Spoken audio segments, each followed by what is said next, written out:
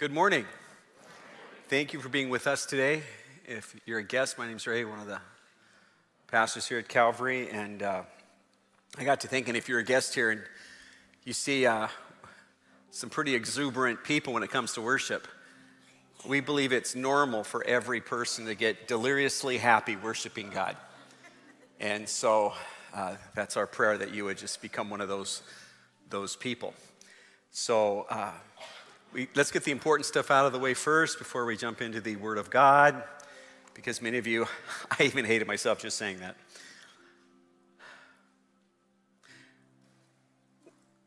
Well, let's get out of the way. How many are glad the Mariners won? Yeah. Okay, good. Let's pray. No. It was amazing. When I left, they were losing 8-1. And now they've come back and they took it. Praise the Lord. You know why? Because they didn't have a game at 11, and so you get to be here. And so I'm grateful for that. That's frankly all that mattered to me. But we're glad you're here. And I facetiously said something. I mean, those kinds of events are good, and I'm happy for them. But you know what? What we're doing here today is so much more important. We're going to look at God's Word. We're going to set the course for the next few weeks, the next few months, maybe even the next few years. That's truly important. When you compare the Word of God to what the Seahawks are doing today, Word of God wins every time. I could go off on that, but I'm not going to. It wins, as opposed to, never mind. I pray that the Mariners do real well, but you know what I do pray? I pray that Calvary Community catches vision and purpose. That when we walk out these doors, we're committed to seeing Jesus high and lifted up in our community. That nothing gets past that we're about that. And if you're a guest here today, we invite you to be a part of our family here at Calvary. You're going to hear that word a lot, because that's what we want to be. That's what we are, family. So I'm going to ask you to stand with me one more time. We have this saying about respecting the word as we begin. And let's read this passage of Scripture together. It's found in Ephesians chapter 4, verses 15 and 16. By the way, whoever's up in the booth, that's Hebrews chapter 12, 1 and 2, not Hebrews 1, 1 and 2. Just thought I caught that today. Anyway, Ephesians chapter 4. Rather, speaking the truth in love, we are to grow up in every way into him who is the head, into Christ, from whom the whole body, joined and held together by every joint with which it is equipped, when each part is working properly, makes the body grow so that it builds itself up in love. Lord, today as we open your word, may it go deep within our hearts. May we grow up into who Christ Jesus is, and may we do it all in love. In Jesus' name we pray. Amen. You may be seated.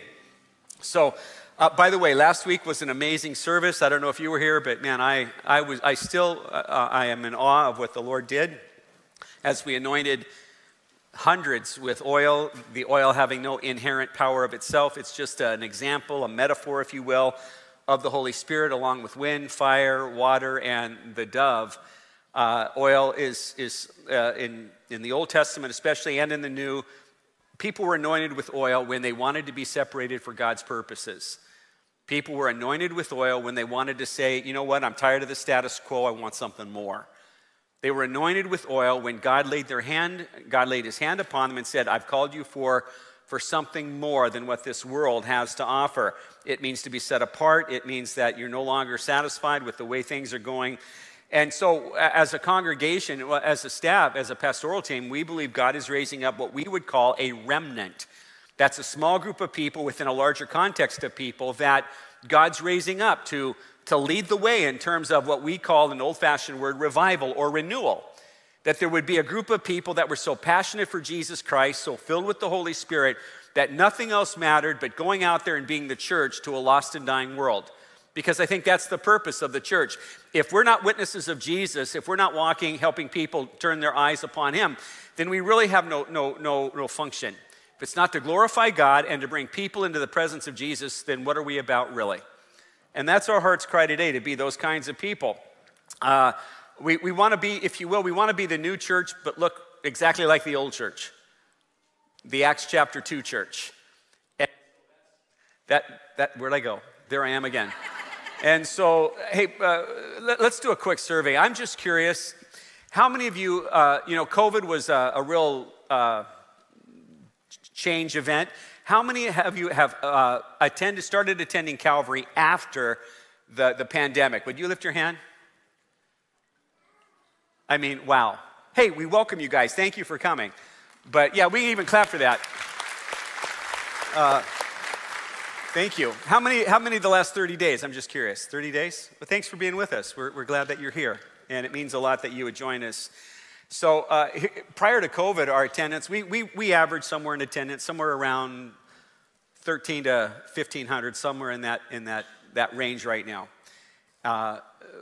Before COVID, we averaged, I'm just giving you some facts and figures here, we averaged about 2,200. But COVID and what I call and what I think historically will be a turning point in history, it's what I'm calling the Great Migration. I mean, we had people move like crazy. I mean, I'm talking almost to Texas, to Wyoming, to Mississippi, to Oklahoma, to Mississippi, to Idaho, to you name it, just about every state in the union, to Alaska. People moved all over the place. They even moved to Phoenix. And, I don't mean to complain, but, we could have a second congregation in Phoenix. I'm just telling you right now. I mean, a ton of people are there. And people leave for different reasons. Some people move to get closer to their kids. They want to be by the grandkids. And there's absolutely nothing wrong with that.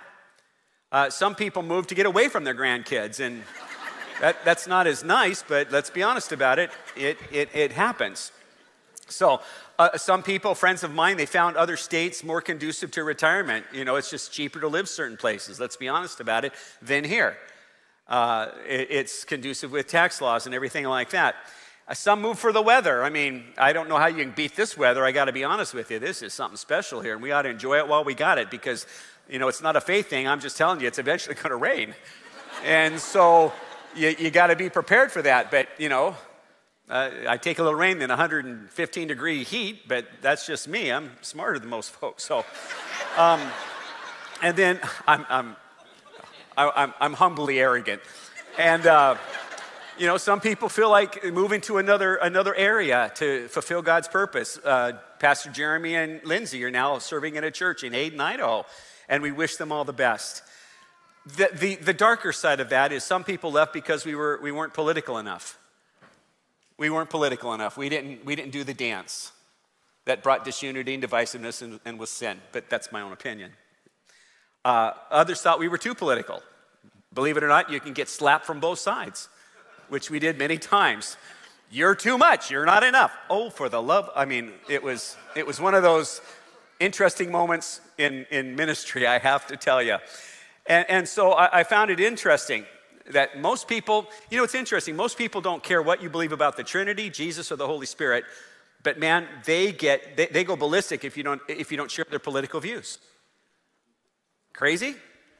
Don't care what you believe about Jesus, but if you don't vote red or blue, then if you don't vote with them, then they go crazy. And so COVID didn't cause all this, but it revealed what was in the heart of a lot of people. I said most people, I don't want to say that. It revealed what was hard in some people. And sometimes we focused on things that we shouldn't have been focusing on that created disunity and divisiveness. And I just want to tell you up front, we're not having it here. Okay, we're going to focus on Jesus. And if that's not good enough, then I don't know what else to give you. I really don't. You don't have to clap for it, but just so you all know. Yeah, a little. Okay, that's good. Now, I shared last year, I think it was last year, it could have been this year. My memory, I don't remember like I used to. It gets me in trouble sometimes. I shared my discouragement. I mean, like a lot of pastors, who many of them have quit or retired, I got discouraged. I really did. And it wasn't God's fault. God's never failed me. And I say that gratefully. God's never failed. But how many know if you start looking at people and take your eyes off Jesus, it's never good.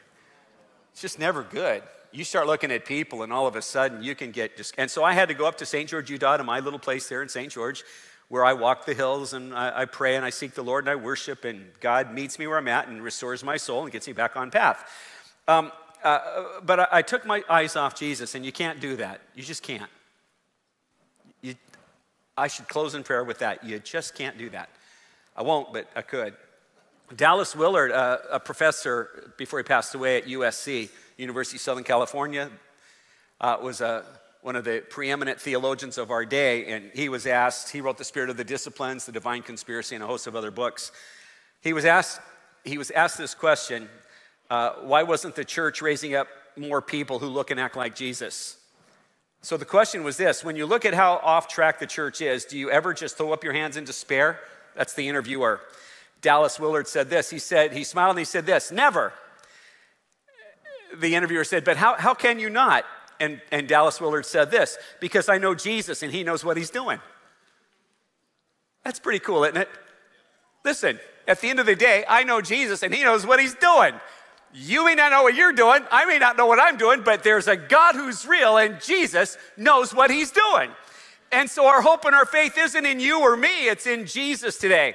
And so a look at her church history will tell you that we've blown it a lot.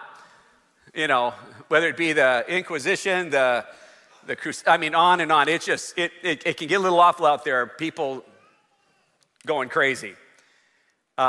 Many times the church lost its focused on things of this world rather than on the things of God. Majored on minors instead of the mission Jesus gave the church, and allowed divisiveness and disunity to be the rule of the day. But the good news is this: no matter how badly you and me mess things up, Jesus is still in charge and he knows what he's doing. No matter what. Remember, it was Jesus, we said this last week, it was Jesus who said, and the gates of hell will not prevail. I've read the end of the book. You know what I'm about to say? Jesus wins. Jesus wins. He gave us his Holy Spirit. He said, it's to your advantage that I go away because I'll send my Holy Spirit. He will encourage, he'll counsel, he'll admonish, he'll exhort, he'll counsel you, he'll be your helper, your comforter. He'll do all these things. So if you're a believer today, the Holy Spirit of the Lord lives within you. And so with that in mind, he keeps us, the Holy Spirit keeps us in line, if we'll listen, yield, submit, and surrender, keeps us in line with the mission of God, with the Missio Dei, keeps us in line to be his witnesses to the ends of the earth. And, our mission statement, Pastor Daniel shared it, it was to help people know Jesus and experience life change. When I first came, before we shortened it way up, it was this one run-on sentence: to reach the greater Puyallup for the Lord Jesus Christ, heal germs, all germs, including COVID. To reach the greater Puyallup for the Lord Jesus Christ, heal hurts, build dreams, and bring salvation to everyone. And that's what it's been for 35 years, that kind of mission. Now, 2,000 and some years ago, the Holy Spirit came. Jesus ascended, that's the ascension. Pentecost, the Holy Spirit comes, and there was this mighty rushing wind. Flames of fire sat on each believer in that upper room, and they got fired up. They got full of the Holy Spirit. They began to go outside and speak in other languages.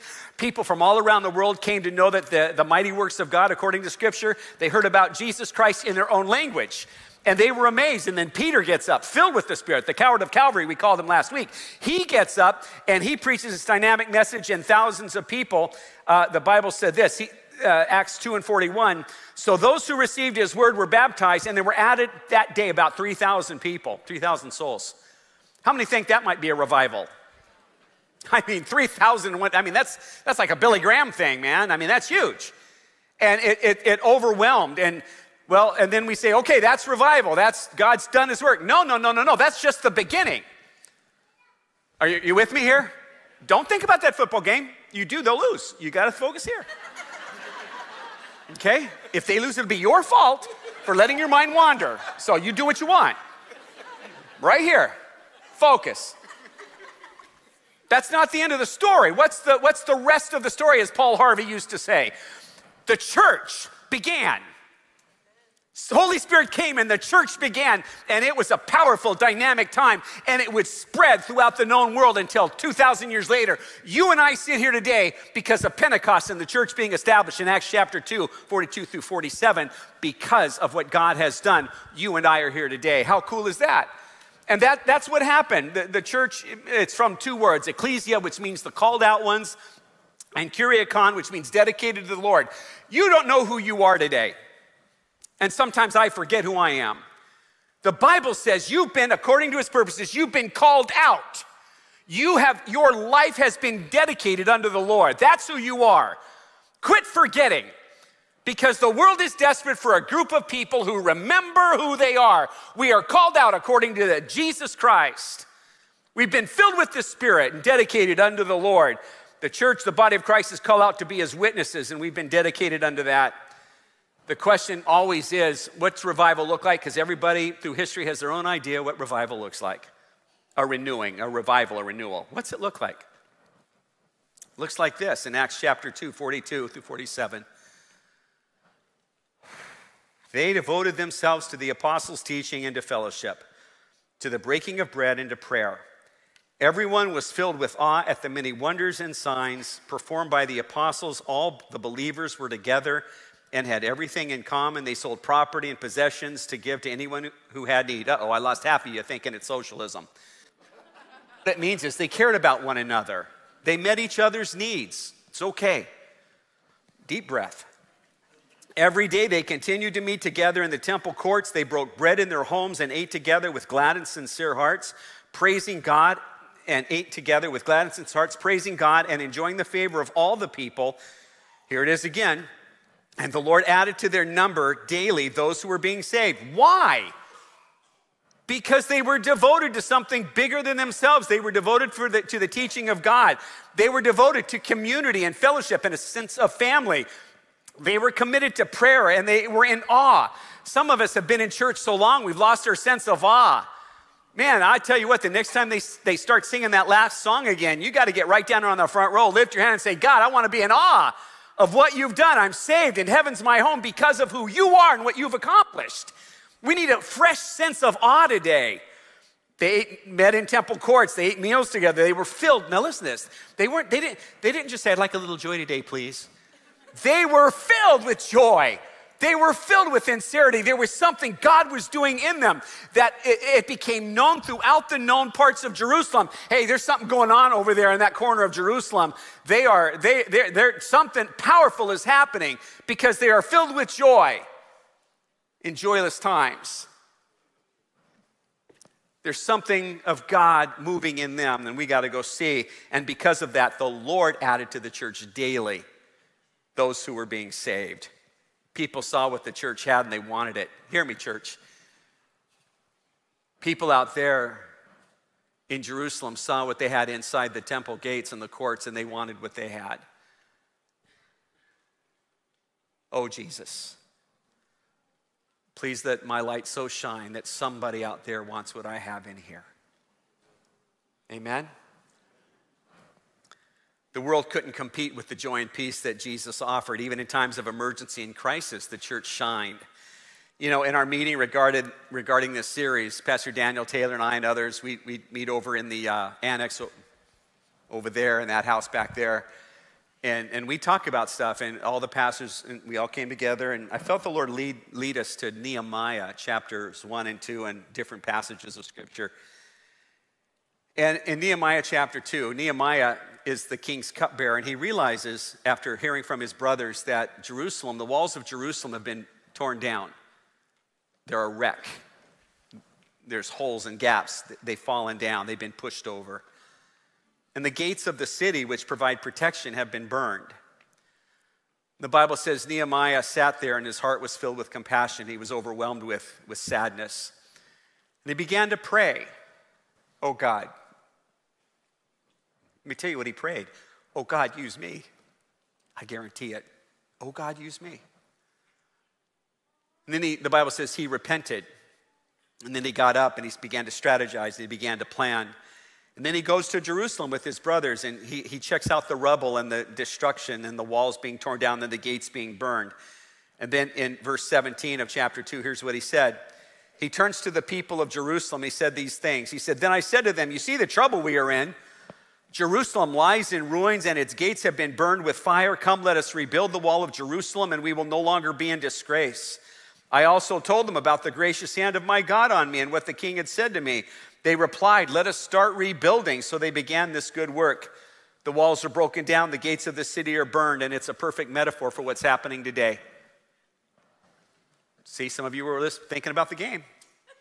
I'll say it again. What was happening in Jerusalem with the walls being broken down and the gates being burned is a perfect analogy or example of what's taking place today. Friends, it doesn't take a PhD to look outside and see that culture's in a mess. It doesn't take what's that number where you find out how smart you are? Thank you. It doesn't take an high IQ. It doesn't take a high IQ to remember. So Lord, help me remember. To know that there are marriages that are falling apart. We have so many people in need of counseling. All the people we contact, there's no room for them in the end. Marriage counselors are filled up. Counselors who deal with young people are full. Pastor Taylor and his team deal with young people who are hurting themselves. The walls of the city are broken and the gates have been burned. We're living now with things like this that bring the world into our homes, into our lives. Social media consumes, it dictates. People on this thing we listen to more than the Word of God. Is it okay to say that? The walls of this city are broken and the gates have been burned. We're listening more to talking heads on TV than we are godly men and women who teach His Word. Is that me? Who teach His Word. The walls are broken down and the gates of the city are burned. And Nehemiah hears about it and he's filled with compassion. He does all of these things. And then he turns to the people and he says, friends, the walls are broken and the place is a mess. And the people said, then let us rebuild. And the Bible said they had a mind to rebuild and they began to work together.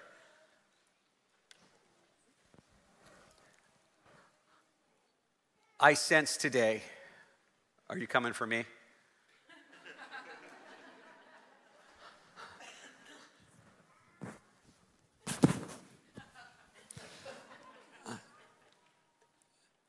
I sense today that if we're going to rebuild the walls, rebuild the gates, then it's going to take four things. First thing is this: it starts with a sense of family. Friends, I look at you and I don't see just people sitting there, I see family. Because together we are what the Bible calls the household of faith, the body, the church. We're called to be a family and do life together. There's this book, it's called Bowling Alone by sociologist Robert Putnam, and here's what he said. He said, people have lost that sense of community, that sense of being together, that sense of hanging out with other people. And he quoted this statistic. He said, because of bowling can be indoor like in back east in the Midwest, a lot more people are bowling now than ever before. They're bowling. He said, what's interesting, though, is they're not doing it in leagues. They're not doing it with friends or family. They're bowling alone. Now, for us introverts, we say, well, yeah. For you extroverts, you say, why would you do that? But there is a loneliness that is consuming, and the church must no longer be a part of it. We are family. I almost want to break out in that Pittsburgh Pirates when they were winning the thing. We are but I won't. We're family. And we have to understand that. We are the people, the body, the household of God. It's obvious from Scripture, especially in the Old Testament, Jesus always dealt with the people, plural. He dealt with Israel. Now, there were instances of individuals, but he always dealt with the people. It's really no different in the New Testament, but sometimes we think it is. You may come to Jesus individually, but you are immediately placed within the body of Christ. You are immediately part of the body, part of the household of faith, part of the family of God. And we need to start embracing that. Well, Pastor Ray, I'm too busy. Then you're too busy. Pastor Ray, I have other ideas. There can be no, you see, that's what people do with their faith. They build their life and then they have their faith surround what they're already doing. And Jesus said, you're not going to do that. Our faith has to be central and then we build our lives around our faith. Does that make sense to everybody? And so that's what we're called to do. The second thing is this. We're family, but two, we need to build a strong foundation. I want you to listen to this. We need to know what we believe. We're desperate to know what we believe. Lifeway Research, which is a Southern Baptist back east, Lifeway Research in conjunction with Legionnaire Ministries, before he passed away, R.C. Sproul's organization, did this survey of spirituality, of Scripture, and theology. Here's what they found. They found, first of all, that most people don't believe that Scripture is true. They don't believe Scripture is true. Secondly, they don't believe Jesus is God. Thirdly, they believe that Jesus is a created being. They believe that the Holy Spirit is a force and not a person. And they believe that people are generally good. That last one, I'm thinking, really? Have you ever been on a playground? But I'm just saying. But these are the things that people have in their heads and in their minds. Brothers and sisters, you don't mind? I grew up saying that, and so I'm going to start using it again. We need to know what it is we believe. You need to know about the Trinity, Father, Son, and Spirit, God. You need to know that Jesus was not created. He's fully God. The Holy Spirit is not the force of Star Wars. He's a person of the Trinity, triune God. We need to know these things, because if we don't understand orthodoxy, we'll never understand orthopraxis. Until we know what it is we believe, we won't be able to live the right way. And you can't skip this part. And forgive me, forgive us, but we're changing things here at Calvary. We're going to know what it is we believe. We're going to, starting in just a couple months, we're going to know what it is we believe. So, thirdly would be this, formation. We're called to practice the way of Jesus. This guy named John Mark Comer, some of you know, he's a pretty big deal right now. He's starting some things. He's creating a wave of helping people practice the way of Jesus. And I think of 1 Peter 2:21, for to this you've been called, because Christ also suffered for you, leaving you an example so that you might follow in his steps. John Mark says these things, 3 things about formation. It says, number 1, you need to slow down enough to be with Jesus, right? Need to slow down enough to be with Jesus. Secondly, we need to become like Jesus. And thirdly, we need to do what Jesus did, what Jesus does. Everyone still with me? Okay, I'm wrapping up. You got it. Don't get on that football game. I'm closing here. Then thirdly, if the first one is family, the second one is foundation, the third one is formation, then the last F, and we wanted to keep it simple, the last F is future. Becoming part of the mission of God. Your life is not your own. The Bible says you were bought with a price. You belong to Jesus. And if you do, then the Missio Dei, the mission of God, belongs to you to go out and be witnesses in the name of Jesus. That's what we're called to do today. Bible says, go therefore and make disciples and baptize and teach, all that. The result, and here's the crazy part, the result of a church that does life together is family. The result of a church that truly embraces what we know and who we are and what we believe, the church that stops long enough to have Sabbath and spend time with Jesus, is the church that will be so filled with joy and purpose and meaning and peace that other people, the Holy Spirit will just start sending them, because any place like that is the place God wants to grow new believers. We together in that? So now listen, here's the problem. Even some of you listening, and have you ever experienced an emergency? I mean a bona fide emergency where it was important. If you're a parent, maybe you have when your child was sick, maybe got croup or something and you didn't know what to do. And man, it was a big deal. Nothing else mattered. You didn't care anything about how they got help. When the EMT showed up and your child was sick and helpless and you didn't know what to do, you didn't care what if they were Republican or Democrat. You just didn't care. You wanted to know they were capable. The main thing became the main thing. Everyone still awake?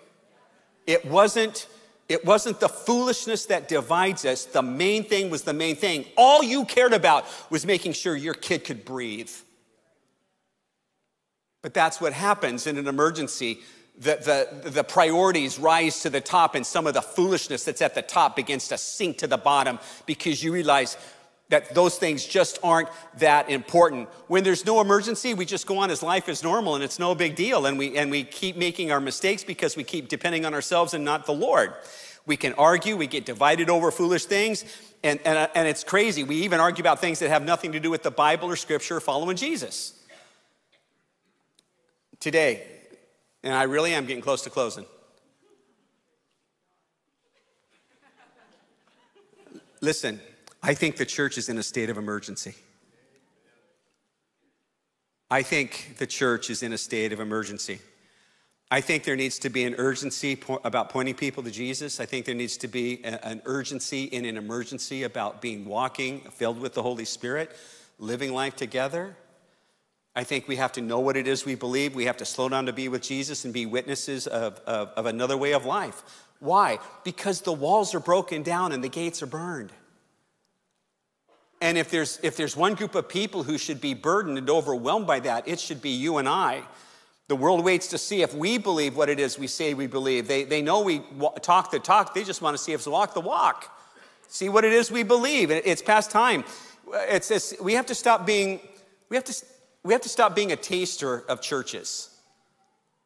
Oh, that's a fine full bouquet of worship today. Ah, that message has a nice after oaky smell or whatever it is. I know nothing about this stuff. I'm making up as I go. Ah, that service has a fine full flavor. C.S. Lewis wrote this book called The Screwtape Letters. If you haven't read it, it's kind of, the head demon is talking to a junior demon about how to get people away from Jesus and the church. And here's what he said. Now remember, this is opposite day. Surely you know that if a man can't be cured of church going, the next best thing is to send him all over the neighborhood. That's English spelling of neighborhood, by the way. Looking for the church that suits him until he becomes a taster or connoisseur of churches. Friends, I love you enough to tell you, we're not called to be connoisseurs of different churches. We're not called to be tasters. We're called to be, if you will, embracers. Beloved, I don't care where you go. I'd love you to come here, but wherever you feel family is for you, you need to go there and jump in and say, you know what? I'm gonna be part of the mission to see people come to know Jesus. It's time to become part of what God's doing. Well, how do we accomplish this? Hebrews chapter 12, not 1, but 12. Therefore, since we are surrounded by such a cloud of witnesses, a great cloud of witnesses, let us throw off everything that hinders and the sin that so easily entangles, and let us run with perseverance the race marked out before us, fixing our eyes on Jesus, the pioneer and perfecter. So much is hindering us right now. I know what's hindering me. What's hindering you? What is it that clouds your mind and takes your focus off the things of the Lord? What is it in your life that hinders you from listening to the Holy Spirit speak into your life, even as I'm speaking right now? What is it for you? What the writer of Hebrews just said is, throw it off, cast it away. Run with perseverance. Fix your eyes on Jesus. Don't let foolishness or the things of this world distract you from keeping your eyes on Jesus. Look at me right here. We all fix our eyes on something. Every one of us fixes our eyes on something, and whatever you stare at determines your direction. Did you catch that? Whatever you stare at determines your direction in life, determines my direction. Quote by Dr. Crawford Loritz said this: the church will serve as a visible destination to which the culture should eventually arrive. People are watching us. I even like Dr. Tony Evans when he said this: the church will serve as a commercial for the coming attraction. What's a commercial do? It points you to something better, or makes you want it. We need to be a commercial for the glory and the power and the majesty of God. We need to point people to Jesus by how we live and how we do church together, how we do this life together. Family, foundation, formation, and a future. You know, I was thinking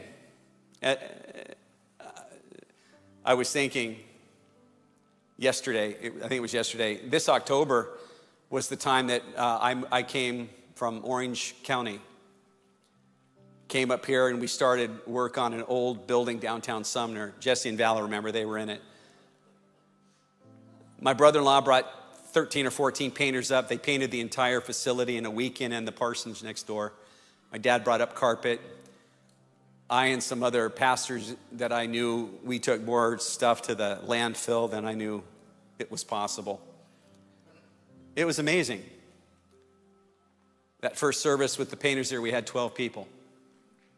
And it was amazing. I can't believe I'm standing here telling you it was 35 years ago. 35 years. I'll be honest enough to say in those 35 years, there were some pretty harsh times. Times I wanted to quit. Times where I wasn't focusing on Jesus, I was focusing on people, and it about killed me. Times when I was kneeling at that weight bench saying, tears running down my face, saying, God, I quit. Hearing that still small voice says, well, you don't quit till I tell you you quit.